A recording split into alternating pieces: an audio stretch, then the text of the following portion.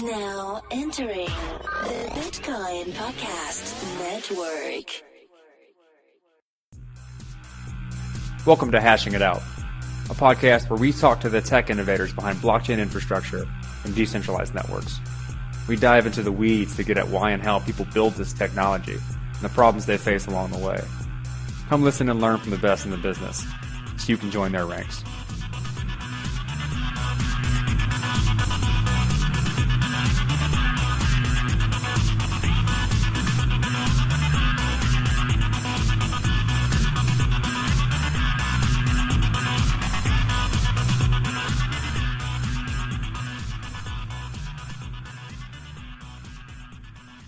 Welcome back, episode 36 of Hashing It Out.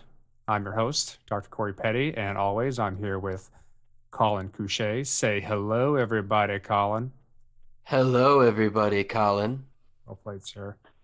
Our guest today, Stan Robinson, currently working at Paradigm and formerly at Interstellar and Chain. Here to talk to us about HTLCs and why they may suck, along with other types of interesting technology that's currently in the pipeline for helping scale out a lot of the blockchain systems we're in.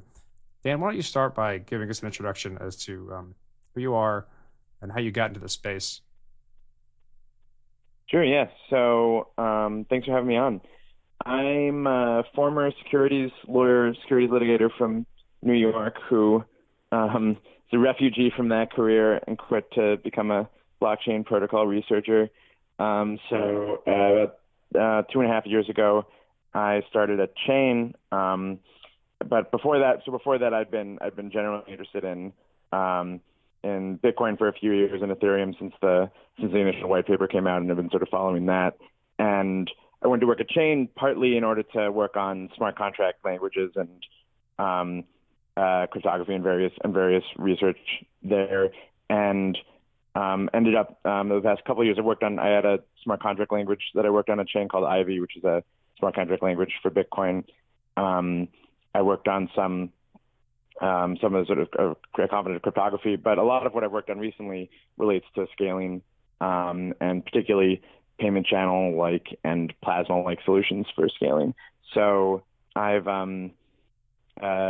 worked at when Chain got acquired by Interstellar. I worked on payment channels on Stellar. There's a project called Starlight, and while I was working on that, I got familiar with the people working on Interledger, which is a project that was started at Ripple, and got pretty interested in how they were approaching constructing a payment network and ways in which it differed from what people sort of the most high-profile payment channel network in the space, which is the Lightning Network on Bitcoin, and that led me to really sort of dive in on this particular question, a very ultimately a pretty technical question about whether to use HTLCs in these networks, and so I recently gave a talk, and I've been going around just evangelizing against the use of HTLCs, which is a solution used by Lightning in favor of this different approach which Interledger takes, which I'm happy to talk about. Anyway, so then that was while I was at Interstellar, and then recently, about 2 weeks ago, I started as a research partner at Paradigm, which is an investment firm focused on cryptocurrencies. And I've been working just sort of in research, doing technical due diligence and sourcing on investments, and just trying to keep up and follow the space and help us try to figure out which way it's going and what the next big thing is. So, first off, I want to say that you were one of my top choices for first guest after SPC. I was there. I saw you talk. It was great. You were passionate. You're very vocal. Great job on that talk. You really engaged the entire audience, and there was tons of questions afterwards that were very insightful that people had. But it was overall a very good talk. And it was funny because you actually had two, I believe, talks on HTLCs right before yours, and it was like, that's right, HTLC, and it was like, why HTLCs suck. That's literally the title. And I'm like, I see that title, and I knew it was on my program, but I didn't register with me that it was going on, and I just kind of busted out laughing. I'm like, that's bold. So Yeah, so we have not had a whole lot of discussion. We talk about atomic swaps like in a very generalistic sense on this program in the past. We've never really gotten into the guts of it and the implementations behind it. Not just single atomic swaps, but multi-hop and that kind of thing. So I think it's really important for our audience to get a sort of primer on what HTLCs are and what they enable, and then kind of lead into some of the, your knowledge of some of the implementations that are out there and why they suck. Sure. Yeah, absolutely. So HTLCs are a construction that's, I think have been around for maybe a little over 5 years. And they were originally designed to support atomic cross-chain swaps. So it's a way that you can do, the canonical example is if someone's trading Bitcoin for Litecoin, I can send Bitcoin to someone and have them send Litecoin to me, and we can structure it in such a way that my transaction will only go through if theirs does. So I'll only send the Bitcoin if I'm also receiving Litecoin, and then both those transactions succeed. And it's a powerful construction, and it's one that generally supports cross ledger atomic transactions, even if those ledgers aren't public blockchains. So the way that they are used in the Lightning Network and in other payment channel networks is that they support atomic transactions where each of the ledgers are payment channels. And a payment channel, by the way, I have nothing against payment channels. I think payment channels are fantastic. And it's important to note that the Lightning Network and these other sort of solutions are really two technologies that are sort of composed into one. And one of those is payment channels, which provide these off-chain bilateral ledgers. And the other is HTLCs, which provide cross-ledger atomic transactions. So HTLCs are what allow multi-hop transactions on the Lightning Network because if you've got, for example, a payment from Alice to Bob, and they have a payment channel with each other, and you also have a payment channel between Bob and Charlie, then if Alice wants to pay Charlie, she has to pay Bob, but only in such a way that it only goes through if Bob's payment to Charlie on their payment channel goes through. And that's how Lightning provides multi-hop payments. And so they use HTLCs to do this. But what I argue in the talk, and what I've been sort of just like shouting into the face of everybody in the industry that I meet for the past 8 months or so, is that there's an easier way to do it that doesn't have some of the downsides that HTLCs have. So let's get into how HTLCs work. Our audience is targeted towards engineers. So get as dirty and in the weeds as you want. How exactly do these work, and how could somebody build like a small model of an HTLC in their, on their GitHub account and just play with it themselves? Sure. So at heart, an HTLC is part of a two-phase commit protocol that sort of resembles ones that you'd use in other areas of engineering. And sort of the phases of doing an HTLC, an HTLC-based atomic transaction, is that actually you have two HTLCs. One on let's do a Bitcoin cross Bitcoin Litecoin trade. So you create one HTLC on the Bitcoin network and one on the Lightning Network, and then you complete them atomically. So the HTLC is a contract that locks up these funds in such a way that it can be unlocked if and only if it's the corresponding HTLC on the other chain is unlocked. And so the way you do that is, let's suppose you've got Alice. Alice has Bitcoin, and Bob has Litecoin. Actually, usually I use Charlie as the one who has Litecoin because, as we all know, Charlie Lee dumped all his Litecoin spectacularly at the top of the market last year. So we'll say Alice is trading her Bitcoin to Charlie, and Charlie is dumping all his Litecoin on Alice.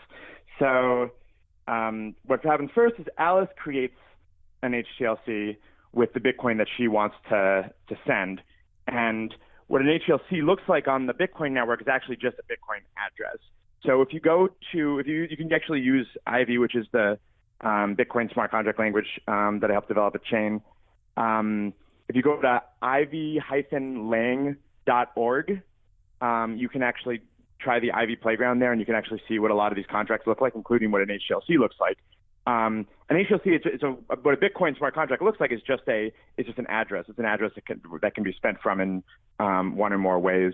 And an HTLC is an address that can be either satisfied by one party, the recipient, by providing a hash, or it can be retrieved by the sender, which is another public key, after a certain amount of time. So it's either the recipient plus this hash preimage. So a preimage, a secret that corresponds to a hash, or the sender can get it back after a certain amount of time.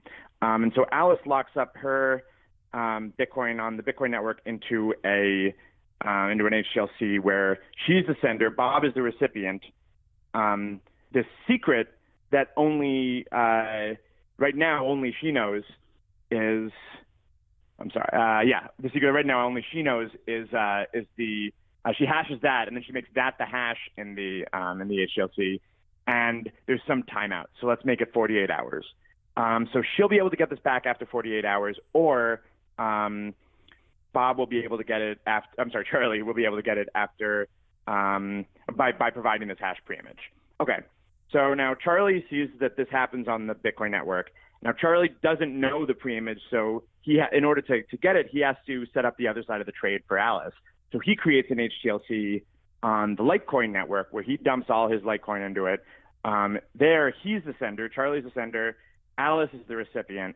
The timeout is 24 hours, so it's a shorter timeout, and the same hash is used to lock it. So this one can be unlocked by Alice by providing the secret. Now, Alice knows this secret.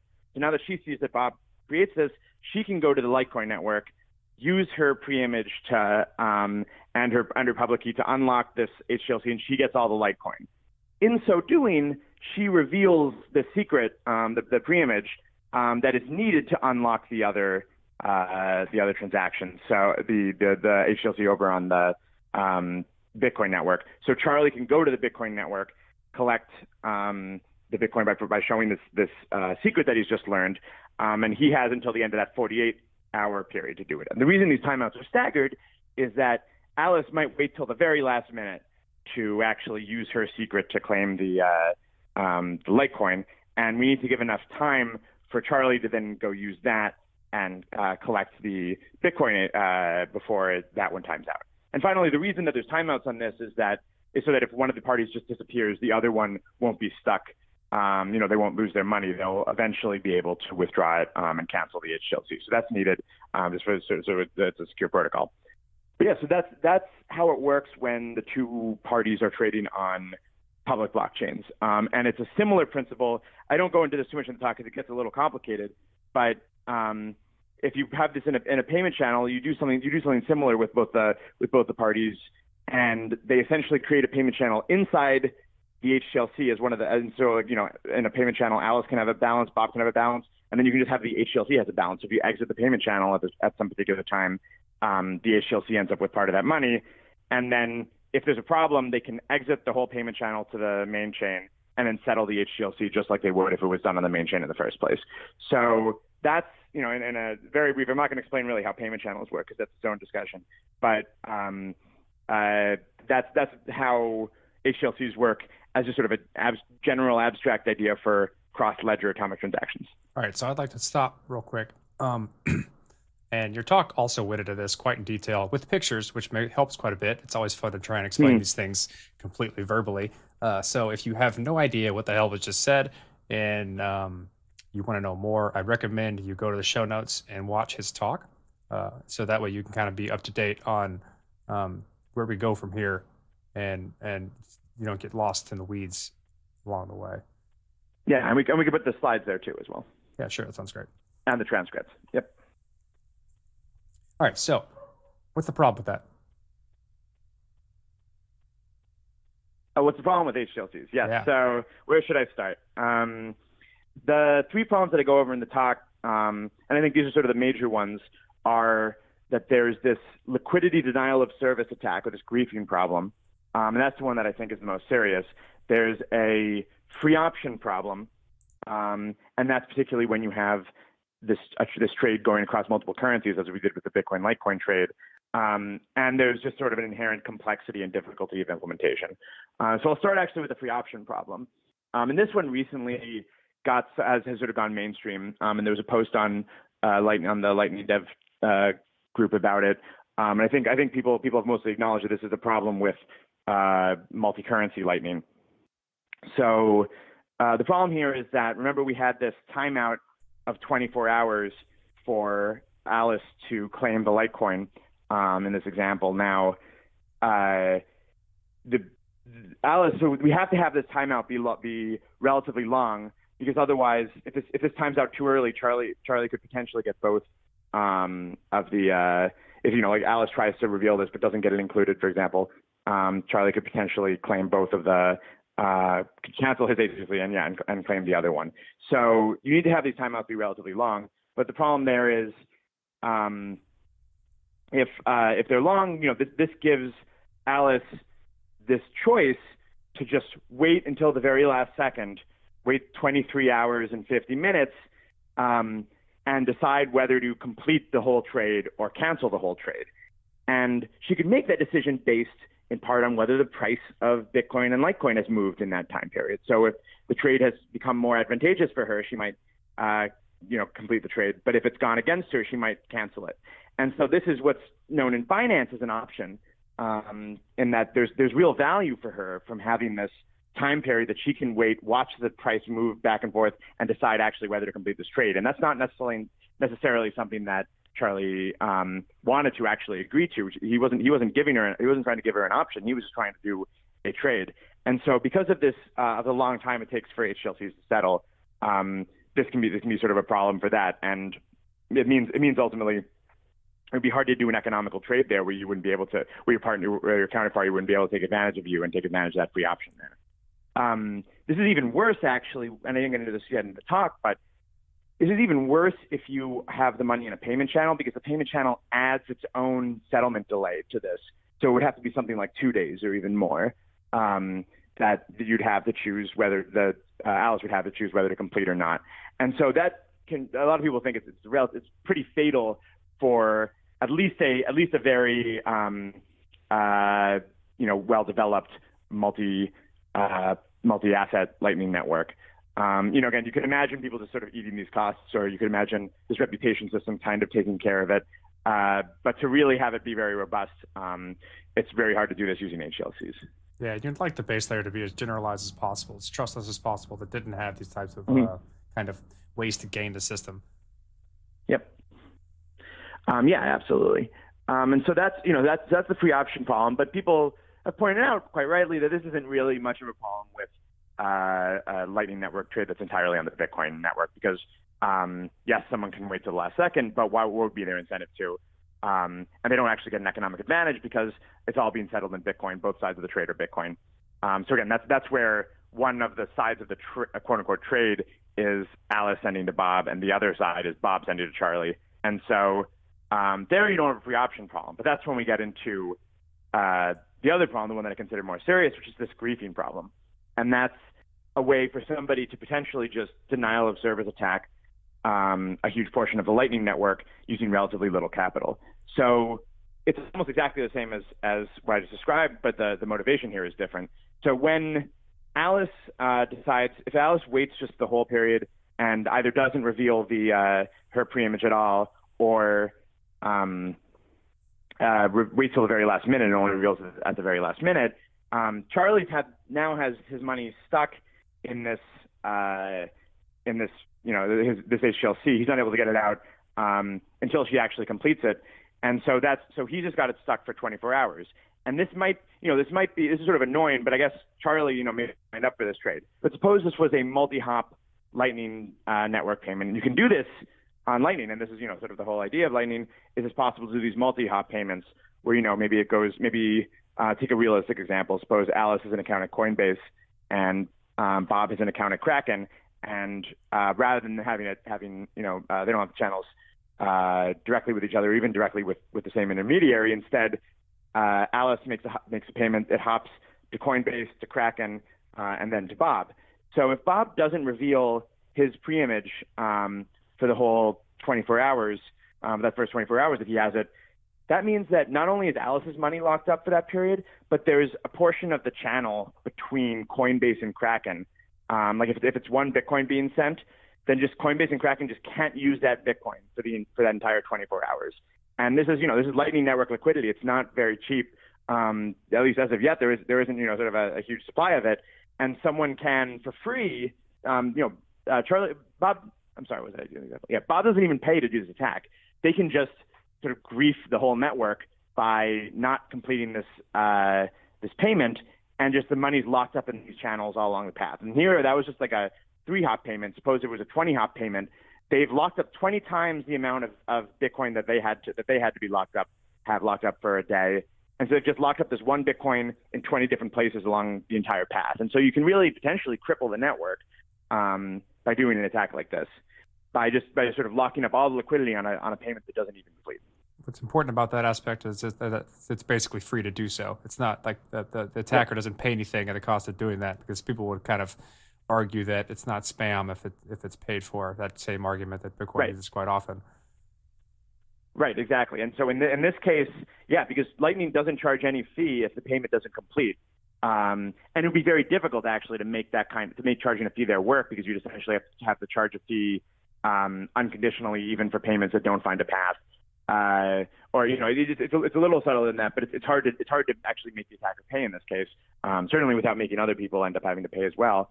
So this is something that someone just, like Craig Wright or something, somebody with a grudge against the Lightning Network could do potentially in order to really make it difficult for any intermediaries to operate on it. Now, just to be clear, for the griefing problem, you need to have a relatively equal amount of capital. You also have to have somebody on the other side who actually decides to exchange with you. So this could possibly be mitigated by social constructs rather than just simple, rather than crypto, just using protocol layer stuff. And yes. If people choose not to engage with you because you're doing this kind of stuff, then that's something you can implement, but in an anonymous system, that's very difficult to maintain. And it could also cause other sort of gaming problems. So reputation systems aren't kind of sufficient if we're trying to build something very generic and global. I just want to point that out really quick. Yeah, absolutely. And so it's true. You could try to do a reputation system here. What makes that difficult, in addition to the fact that it would be nice if we had a network that didn't require everybody to be known to everybody else. What makes it additionally difficult, it isn't just your immediate counterparty that can do this attack on you. If you route a payment and you're in just the middle of like a 20-hop payment, and the end recipient is a malicious counterparty, or just somebody who just goes offline, forgets to complete, whatever, you don't even know them. You're just routing a payment to them, or maybe somebody like halfway down the payment path does this. That will still affect you. That still ends up griefing you for a long time. You don't know this party. They're not your immediate counterparty, but you're still exposed to them. So you really have to learn not only about the people you open channels with, but everybody along the path of every payment that you route, you're exposed to this attack from. So it's not a kind of local trust. It requires this kind of global trust and global reputation system that I think is largely incompatible with maybe what we'd like a payment channel network to be structured like. Or any decentralized network. I mean, it's actually incompatible in general with the philosophy behind what we're building, and that we shouldn't depend on reputation to be trustless. Like that's the opposite of a decentralized, trustless network. It's exactly building trust into the network, and you then you get questions of redemption and just what if something f's up? Like how do you like rectify your bad karma as a result of that? So it's just not what's antithetical to what we're trying to build here. We want to build a robust protocol, and robust protocols do not depend on karma. Yeah, but so I could probably argue that this is the consequence of an early implementation of something that will potentially become better. And there's a few things that I could think as optimizations that would help not get rid of this problem, but minimize it. One would be like routing optimization. So like maybe enforcing something as less than optimizing the route based on cost and number of hops. So that way you minimize the amount that someone could grief in that circumstance. Like 20 hops is a bit ridiculous in any well-connected network. And also you could do something like, I don't know what they call it, Lightning Network, but basically you can break up payments and route over multiple routes. So you can not have everything go through the same channel. But hold on, the other thing is like you don't need multiple hops in order to have this problem. in that if you want to attack Coinbase, Sure. I'm just saying it mitigates. It minimizes the amount someone can grief. It doesn't get rid of the problem whatsoever. It just it lowers the potential for someone to do massive harm or as much harm based on the same amount of funds. Yeah. I think I'm also very glad you brought up the point of breaking up a payment into small pieces, because that's what I'm about to get to about the interledger approach. But I also want to address when you mentioned trust. I think it's okay in some cases for the system to use a small amount of trust to its advantage, and you can actually get a lot more power, as I'm also going to talk about with interledger, if you do take into account the small ways in which, for example, immediate channel counterparties already have to trust each other. But the idea of sort of global trust, or one party that we all have to trust, or everybody having to know every part of the system, I think that is a really sort of poor feature for a system to have. So again, I think, and I'll when I explain how the interledger protocol's method of atomic payments works, I think I'll try to explain how you can see in some ways that it uses trust, and but I think in ways that are very much don't lead to the bad consequences of trying to do it in this kind of global reputation way that it might be needed to solve the HTLC problem. So I think that's the liquidity denial of service attack, or the griefing attack. There's one more area, which is complexity, and so I mentioned before, embedding payment channels, HTLCs inside of payment channels is kind of difficult. It's kind of complicated. It's relatively difficult to implement. HTLCs put some requirements on the base ledger, like that it has to support hash locks, has to support time locks. If you cross ledger HTLCs, and payment channels that try to cross from one ledger to another, those both have to support the same hash function. They have to have relatively in sync timers, clocks. The requirement, it turns out to be actually relatively difficult to try to implement the Lightning Network as it exists, because the specification of it is very Bitcoin specific, and it really involves literally just the structure of these Bitcoin transactions that embed these HTLCs. It's very hard to build something on a different currency that's compatible with it. And I've tried on Stellar, and I think I found actually that's one more area where I found interledger to actually be much easier to figure out how to use it on different substrates. So I can, if you've any, be happy to talk more about the downsides of HTLCs, or we can go, straight to Damascus and talk about what I think potentially is the solution. Let's move to the solution. I'm kind of curious as to how you think you could mitigate this by getting rid of HTLCs, or even using them differently. Yep, great. So it turns out I love this protocol. This is not my idea. This came from Evan Schwartz and Stefan Thomas at Ripple, who were the inventors of the interledger protocol. And the interledger protocol originally had HTLCs, but when they came up with this alternative idea, they realized that it was a lot easier and didn't have these downsides, and so they switched interledger to using that. So the basic way it works, and this is, I usually pose it up in the form of a riddle. So if I want to send you $1 and have you send me €1, let's ignore exchange rate right now. But suppose we want to do that trade, but I want to do it in a way where you can't cheat me and I can't cheat you. So there's a problem if one person goes first, the other person might not complete the trade. So how would you do it? So, I mean, I hate to give away the answer, at least what you're going to, and that is what I said earlier, is break it up. That's right. Yep. So how would that work? I would basically break my payment into, we'll just say 100 payments. So that's going to be, 1 cent per dollar, and send you that, and then await you to do the same thing for me, and then go back and forth until we complete basically the streamed payment to each other atomically. Yep, that's exactly right. And so it kind of actually has a lot in common with the game theory concept of tit for tat, because this turns us into a repeated game where if at any point I try to cheat you by not sending you my penny, you just don't send me the next penny. And at worst, me playing this game has cost me 1 penny. So that's the essential core idea of it. And that's, instead of having this big trade that we try to complete as a blob atomically with some other trade, we just split it up into tiny payments and send it a little bit at a time. And what I love most about this, I think it definitely very much mitigates the liquidity denial of service and the free option problems. But what I love most about it is the simplicity, because you can do this on any payment medium that supports cheap payments. You can do it. You could do it with. You could do it on chain. You can do it in payment channels. You can do it on Venmo. You can do it with bank wire transfers. You can do it by throwing pennies across the Grand Canyon. Anything where I can just make tiny payments to you and you can make tiny payments back to me can potentially support this protocol. And so it's similar to the way in which like TCP can be done over IP or it can be done using like homing pigeons or carrier pigeons. Yeah. It's agnostic to the sort of the details of the lower protocol.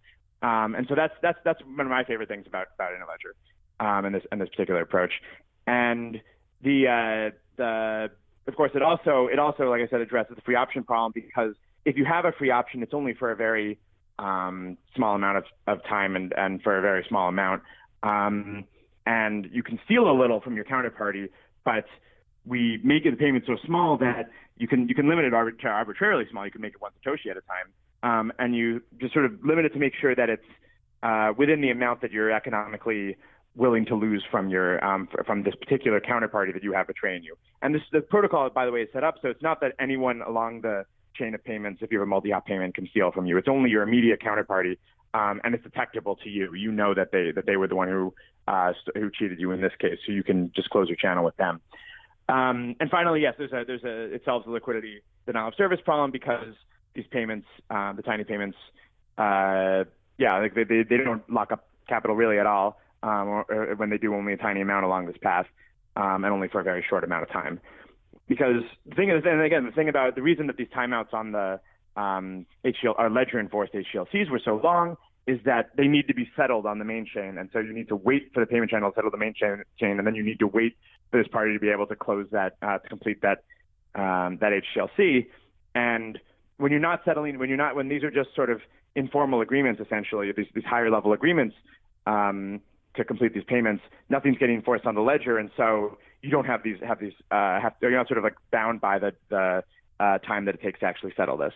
So yeah, I think that's in a nutshell. There's a lot more details, and like I said in the presentation, I mean, Interledger is a really big thing, and I think it's a really cool project, and I'm just focused on a very tiny mechanism of it that I just find incredibly beautiful. I think I'm a bigger fan of this bit than even the people at Interledger, and this is like the one that I obsess about.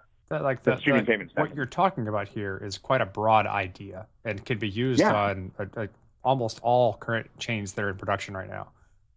Not only every chain, and especially chains that provide protocols, but I've actually just thought of there's just a lot of different protocols, even not blockchain, not even money protocols that can kind of take advantage of this insight. And this is something I think this predates. It's an older idea, but it was one that I found as a result of looking into this. There's protocols for exchanging information. If I want to give you a private key and in exchange for you giving me a private key, there's no way to do that atomically. Like with you couldn't do that with like an HTLC like protocol. So the way that the sort of interledgery way to do it is I give you one bit and prove that it's a particular bit of my private key corresponding to a particular public key, and then you give me one bit. Like by a bit I mean literally a 0 or 1. And we do this over and over. And if either party aborts at any point, then the other party we know that the other party has at most the dishonest party has 1 bit advantage in brute forcing the rest of it. And so again, it's a bit of a tangent, but yeah, I really like that's definitely dependent upon the atomicity of the transfer. You need to be able, like you said, that proof involved in doing something like that for general information has to be pretty robust and efficient. Like it's nice for payments because like every payment is itself just a self-enclosed payment. That's true. That is true. But I think there's other areas. I mean, there's interesting analogies to this too. You can do different things with probabilistic payments. Anyway, but yes, I think it is a very robust mechanism. This particular design idea, and yeah, I just happen to be a big fan of it. All right. So for the fuzzers out there that may be listening to this and say Lightning's dead, is this a problem with Lightning at its core, or is it something that can basically just implement this on top of its current routing framework, or HTLCs a fundamental aspect of how Lightning will and can possibly work? Right. So first of all, I want to say that I'm a big fan of Lightning, and I think ultimately the network's going to work out, quite possibly by adopting some ideas from this. But I think and I think a lot of people's doubts about Lightning Network are doubts generally about the possibility of payment channel networks, and at least I would like to be hopeful about payment channel networks in general because I think it's a really cool design for scaling. As the question about whether HTLCs are fundamental to Lightning, no, and in fact. Something that not a lot of people know is that when you make a really small payment on Lightning, it's already doing basically this. If I make a 1 Satoshi payment on Lightning, it just wouldn't be economical to put that in an HTLC and try to settle it on the main chain because HTLCs, it would be below the dust limit for an output on the chain, and just the cost of adding that extra weight to that transaction. So it takes multiple transactions to settle an HLC. I did the math. It's something like 50 cents is the point below which, and that depends on a lot of factors, but it's around 50 cents the point below which you basically economically can't settle an HTLC on chain. And so payments smaller than, it depends on your Lightning node configuration, but payments smaller than around that amount are just done almost exactly the way that I described, in the sense that it's done. You just sort of basically make the payment, but you still sort of have this coordination among the parties in the route, and so they still use an HTLC at a higher layer, and this in fact is also what Interledger does in order to kind of coordinate these parties along the route. But it's not enforceable by the main chain, and ultimately your counterparty can steal 40 cents from you if they cheat you while you're doing this kind of thing. And so one way, if this turns out to be a huge problem in Lightning, there's actually a relatively easy way to mitigate it, which is just to split payments up into these small amounts and just send them. And that can be done at a higher layer. That can be done, sort of, I guess what we call the transport layer, maybe, where, they would be able to keep most of the architecture of the Lightning Network and, but just sort of change the way that they send payments. I do think, there's some other things about the way that the network is designed that I think are suboptimal for this kind of payment network, but I think it's something that it could definitely evolve toward that if this turns out to be a big problem for them. Nice. So what about what if I put out a bunch of like $5 transactions and I nickel and dime the last 40 cents of each transaction, and I do this in bulk using your system? Wouldn't that be a way for me to sort of acquire a bunch of funds that I shouldn't acquire? How would you mitigate that particular problem? Right. But the way the protocol works is that for multi-hop, and I didn't get exactly into the details of how the multi-hop protocol works, but you can check out at interledger.org. You can look at their spec and see and sort of learn more about it. The way it works ensures that the only party that you can steal from is your immediate party, the person that you have a payment channel with. And if you do that, it's detectable by that counterparty. And so as soon as they notice you steal some amount from any payment, they can close their channel with you, and you're sort of done doing business with them.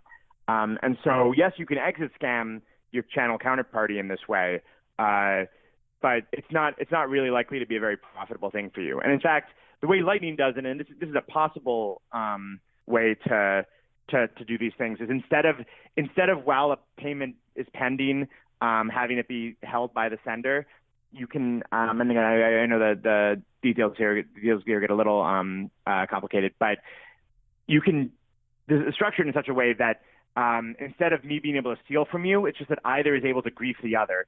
So this payment, rather than while it's in transit, rather than being held by one of us that can steal from the other, it goes into the miner fees. And so that's what Lightning actually does. So there's no way to actually profit from this. It's just that you can sort of cause the other party to lose a little more. So that's one trade-off. That's one potential way you could choose it. But yeah, the basic idea here is that there wouldn't be really a way for somebody to make a lot of money from doing this. But even if they don't make money, if they make money by closing off a competitor. So let's just say somebody wants to throw up a competitor, say Coinbase. This is where the social aspect of the world being not all crypto comes into play. And you want to attack Coinbase, you can send a bunch of $5 transactions to Coinbase through, or whatever. Let's just say Kraken. That's probably a better example. You could interact with Kraken in some way that's malicious, they could decide no longer to interact with you personally, but you just open up another anonymous account and keep doing it, and you're attacking your competitor. Now, I believe that is a little harder in these particular situations due to the social aspects also having barriers to entry, but it does prevent sort of like an open platform for that kind of stuff to proliferate without that kind of thing. Right. Well, so the this is actually already a problem, in some sense a problem. In Lightning is that one of the parties, the funder of the channel, has to pay fees when they open a channel. Someone has to fund the transactions that close the channel. They've sort of put enough money in there that those fees can be taken out. And the way it works, in general, is that the party that's funding the channel, the one that's taking the risk and paying the cost, is the one that is less trusted. So the one that's maybe anonymous. And so you can imagine the same would probably be true in a network powered by Interledger, is that when you have these tiny payments, one of the parties has to go first, right? One of the parties bears the weight, the risk of the other party cheating. And if it's Coinbase versus, like anonymous 555 Reddit 4, just some anonymous user in this channel, then most likely you'd say it's probably let's have the user be the one to bear the risk of Coinbase deciding to exit scam them. So you wouldn't be able to just create a bunch of channels with some party and steal tiny bits from them or grief them for a little bit, because when they open a channel with you, you're going to be the one funding it, and you'd be the one who would have to sort of have the risk of them cheating you. So you imagine, like in most channels, one of the parties is going to be the more well-known one, the more trustworthy one, and the other one may be even pseudonymously well-known, and the other one is maybe sort of the newcomer. And you want the newcomer to be the one who ultimately pays any risk if the channel goes bad. Yeah, but we would definitely have to solve that problem on a more peer-to-peer basis if we're going to create sort of like the global exchange network we're kind of idealizing at this point. Is what I'm trying to get at. That's possibly true. I think it may well. It would already be a great improvement if we have where all you have is local trust, where all you have is, I happen to trust this person because I follow them on Twitter or something like that. I'm willing to bet that they're not going to steal $1 from me. So I'm willing to open a channel with them. And so again, I think there's a lot of other centralizing forces in Lightning. I think we really want to design the system to avoid that. And that's a lot of my concern about the liquidity denial of service attack. But I think ultimately, you have to have some trust with your channel counterparty anyway. You have to have the trust because the channel costs some money to open, so you're spending some money to open it and to close it. And so I think adding this doesn't really materially change it. I think in many cases, your channel counterparty, you might be willing to trust them for a much larger amount of money. So what did you? There was a really intriguing question at the end of your talk at SPC. It was about ramping up the payment mechanism so that it exponentially grows. What were your thoughts on that after that comment? And I do see it as possibly a mechanism for mitigating some of these issues we're talking about the fractional payments and stuff like that. Right. So the big issue with fractional payments, with the streaming payments, the packetized payment method, is that if the packets are small and a large payment will take a long amount of time. And so the problem if you're trying to send, you do some estimate, like you can maybe do 10 payments a second or 20 payments a second at most. And so if you're only doing 50 cents, that's about $10 a second in throughput on this that you can send through this particular channel. One of my answers to that is just that I think sending extremely large payments on a payment channel network may not be a good idea. You might as well just go to the main chain for it. I feel like that's the whole reason you would just go to the main chain. You have options to use them. Yep, I think that's right. And I think really the killer use case for payment channel networks is mostly for smaller payments. Another point that I make is that I think if you have a much larger payment, sometimes maybe it is fine to wait a few seconds for that. But another is So I think this is a great point that David Borick raised in the after the talk, was that if you have a long running relationship, a long running channel, where you've made a lot of payments over this channel and you've paid a lot of fees over it, you can raise your willingness to lose to the other party to be by some fraction of the fees that they've paid you, right? So if you or of the value that you've gotten from the channel. So if you imagine that, like initially I only trust somebody for 50 cents, but then they've sent thousands of dollars through the channel and paid tens of dollars of fees to me. If then later they grief me, they steal $1 from me, and I close the channel. Ultimately, I've only lost a small percentage of the lifetime value I got from that channel. So over time, you develop this kind of just per channel reputation, and that allows you to slowly raise this bandwidth. We'll call it. The money exactly. Bandwidth. Yes. Yep. And what's interesting is, I say slowly there, but it is actually, if you're charging a percentage of each payment that goes through as fees, and if you're saying I'm willing to cap it at 5% of the total fees that I've received over this, some percentage of the fees that I've received over the whole course of this channel, that works out to it actually being exponential growth in this bandwidth. So the over time, you eventually this bandwidth can get pretty high, just the amount that you're willing to have in flight. Even if you're only saying I'm charging 5% fees on payments or 1% fees and payments that go through, and I'm only willing to lose 5% of the lifetime fees that I've collected on this, that's still exponential growth and still can get pretty high. Yeah, and still, once again, like that in conjunction with if you're going to do large amounts of payments or like large value payments in a small amount of time, just use the main chain. That's right. I mean, these layer 2 solutions are really for either microtransactions or streamable payments in a lot of ways. I think that's right. And I think that's. There is no one scaling solution. It's a conglomeration of a bunch of different solutions used in various ways depending on what you need that payment to do. Yeah, I think that's something. Other people that should be kind of driven home a little more. There is no one-stop shop for all financial use cases. We're able to create different ways of sending money around and routing it based on how you're supposed to be interacting with that human on a financial level. That's right. And I think one example of this, so one thing that payment channel networks in general and micropayments, so streaming packetized payments as well, don't work for is non-fungible tokens, right? If I have a CryptoKitty, there's no way for me to split this CryptoKitty up into a bunch of tiny pieces and send it to somebody one piece at a time. And also, there's no way to have a payment channel network in a CryptoKitty because a CryptoKitty could only be in one payment channel at a time. There's no liquidity there. There's no ability. So I'm going to go ahead and disagree. I'm not going to disagree I was just saying that's if you're using the base case as a CryptoKitty, that is true. But composable assets can take up many types of forms, and some can have partial value. That's true. And so when you were looking more towards the future, and I do mean very far in the future here, I could foresee things where an entire group of assets is actually sold in a bundle, but they are received in piecemeal, and you can get partial delivery on those particular pieces of assets. In which case, it would just be a simple case of saying the entire asset is the root of a Merkle tree, and I received this piece, this piece, this piece, and this piece. My signer also said that they sent this piece, this piece, this piece, and this piece, but this piece is missing. That could all be traced pretty straightforward in the form of a composable and decomposable asset.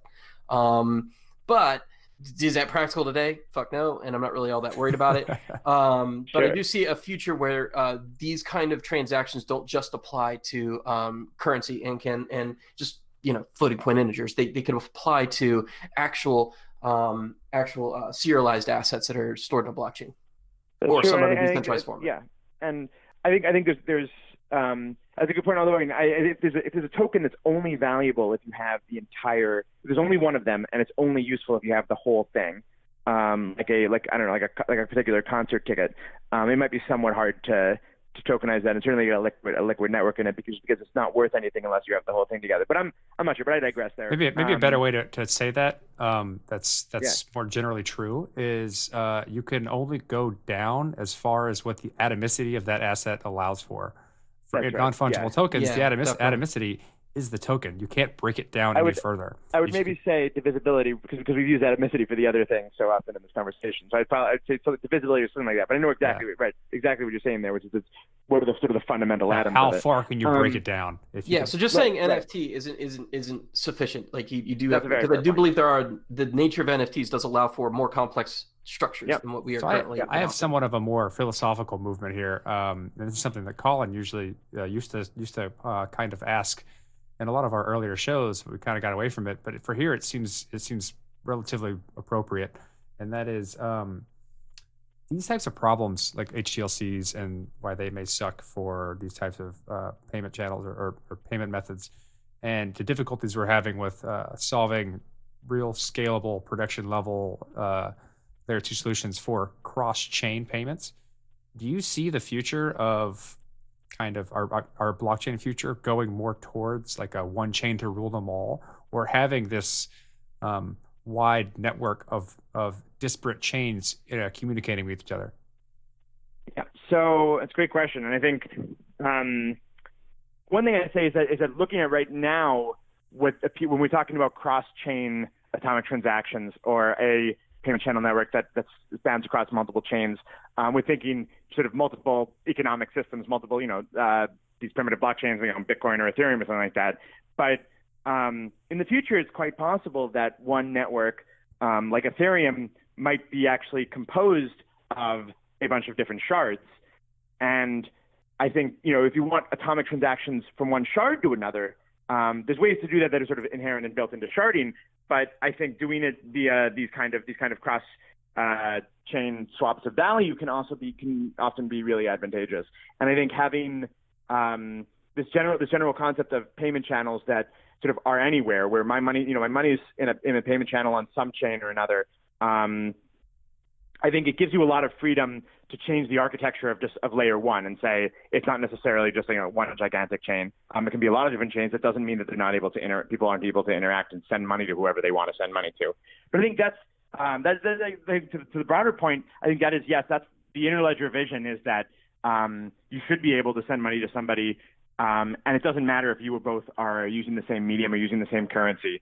That's just an implementation detail. And so like right now, it's kind of annoying that if I've got Square Cash and somebody else's Venmo, there's no way for me to just send Square Cash money to them that arrives in their account as Venmo dollars, or if they're in Europe, I want it to arrive as euros. It's relatively hard to have even today to send payments in that way. So I think that's sort of what the potential that Interledger has, is just abstract all this away, abstract away how I'm holding my money, how you're holding your money, and you can just tell me, this is where I hold my money, this is how I hold it, this is what I want to receive, and then just like send it, and all the intermediaries in between do the work of translating what I have into what they want to receive. I do think that we will ultimately have some kind of multi-blockchain future, even if it's all under some homogeneous system. So I think that's important. So that's the key phrase you put there at the end, and so I have a soapbox, God damn it, and I'm gonna use it. So I'm still in the one world blockchain. Just the evolution of the world and the way it goes. I don't see we don't have multiple internets. You know what I mean? And what we're creating is sort of a net of value. We might have individualized things, but there's one protocol which we all kind of adopted as our means of transferring packets of data around. I see we're going to do this. I believe we're going to do the same thing with value. And I think it'll be very light and thin, and nobody will have any problems accepting it as the center of truth. Everything you're talking about to me sounds better suited for layer 2, in that, yeah, okay, you can hold it in your own ledger, which is very private and locked down, and only certain people can see it, and it's super encrypted, and there's only one way you can get to it, and that's because your company enables it, or this particular government organization controls it. But ultimately, it inherits its truth value from one single source of truth. And I believe just the way evolution of society works, we all eventually adopt a sort of lingua franca for trade. And I see blockchain as being another type, or not just blockchain, just decentralized truth mechanisms as being sort of another language. That is a language which computers speak between each other in order so they can trust each other. And I believe we're going to build a Tower of Babel for that. And I think everything you're talking about, yes, there probably will be interchain protocols, but their routing mechanism will probably be some sort of main center of truth. Well, so I think what you just described there's one way that it all works out that way, and it's because it's all on one root blockchain on which we all have consensus. But another is, I think that you use the internet as an analogy, and I think actually the interledger itself is maybe more like that, of sort of this one thing that everybody is using, and And what it does is it connects all of these different networks. So the internet connected a bunch of what were then heterogeneous computer networks using one protocol by which anyone could then could send packets and communicate with anyone else. And I do think there's a possibility that people end up storing money in a bunch of different ways, and some of it could be in banks, some of it could be on blockchain, some of it could be on faster blockchain, some of it could be more fully featured ones. So I think I probably do disagree with you on that then there, because from a UX perspective, this would be like what Interledger gives you is essentially the ability to abstract away all those differences. So it actually potentially gives a lot more room for difference and a room for diversity in what the base layer is. Because ultimately, if I want to transact with you, if I'm using Interledger, I don't have to speak the same language as you. So thinking about it with another technological, more fantastical analogy, if we all had universal translators, it's quite possible that the spread of English as the only language might actually reverse, and people would, because it'd be much lower cost for people to communicate across languages, we might actually destroy that Tower of Babel and end up scattering, it to the winds and saying that everyone can speak their own language, because when they need to come together, we can use these translators and they can all talk to each other. So that's a change. That's a change in the what you're considering base, right? Like when you start with a one blockchain to rule them all framework, you're considering the blockchain the ultimate base layer on what people agree on, and the multi-blockchain world, it's switched. It's the exchange protocol which becomes more base than the actual ledger itself. I think that's right. Yeah. And I understand that perspective, but my when I look at what the world needs and what it really wants, is it wants an oracle of what is true and what is not true. And when you break things up into different ledgers, you have to introduce an element of I trust this ledger. And I don't think that the world really wants that. I think that we've desperately been searching for this one oracle of truth. This is where our information is recorded. This is where things are true. And when you do an exchange protocol, you have to believe that the other chain is adhering to a set of rules that you consider valid enough to do exchange. And that audit process is taxing and costly and unnecessary. And I believe you could cut all that out if we just had one root center of truth, which dictates all of this. And then everything you're talking about makes perfect sense to me, but as layer two. From a risk perspective, I think it's a harsh way to move forward, because you have to get that single source correct. And you can diversify your risk appropriately. I'm perfectly fine with that. Everybody has to agree on it. But I believe that that's a natural evolutionary process that we probably see in society. Meaning that people are just going to see the benefits outweigh the cost of trying to determine whether or not, the pharma chain is accurate. You know what I mean? I'm agnostic on the general question, but I definitely do think it could play out the other way, because what you just said there about I need to actually verify what's true. If I'm doing exchange with somebody, I need to verify their ledger. That's not actually true. I mean, if I want to send money to somebody, I don't actually care about whether, from my point of view, they receive it. All I care about is whether they're happy, right? Whether they received what they wanted to receive. And so it's a very subjective thing. If I'm doing business with somebody, I don't really care if we all agree on something. All I care about is agreeing on something with the person that I'm doing business with. And I think this, the economy really runs on this kind of local trust. And the problem of sort of this of globally connecting these different pieces of local trust into something where we can actually meaningfully transact with people who are who have different sources of truth from us. That's where these protocols become very useful. So I think that's I see that being potentially where it works out. I think there's some analogies here to the internet, but that could be a whole other discussion. I definitely encourage you, if you haven't yet, to have Evan Schwartz or Stefan Thomas on to talk more about the broader Interledger vision. Yeah, that'd be awesome. I'm sure they could think a lot more about that. That would be awesome. And I've just got to make one more point in that, the way people value things becomes very subjective at that point too. And I think people don't like that either. And it doesn't help automation at all. Value is inherently subjective.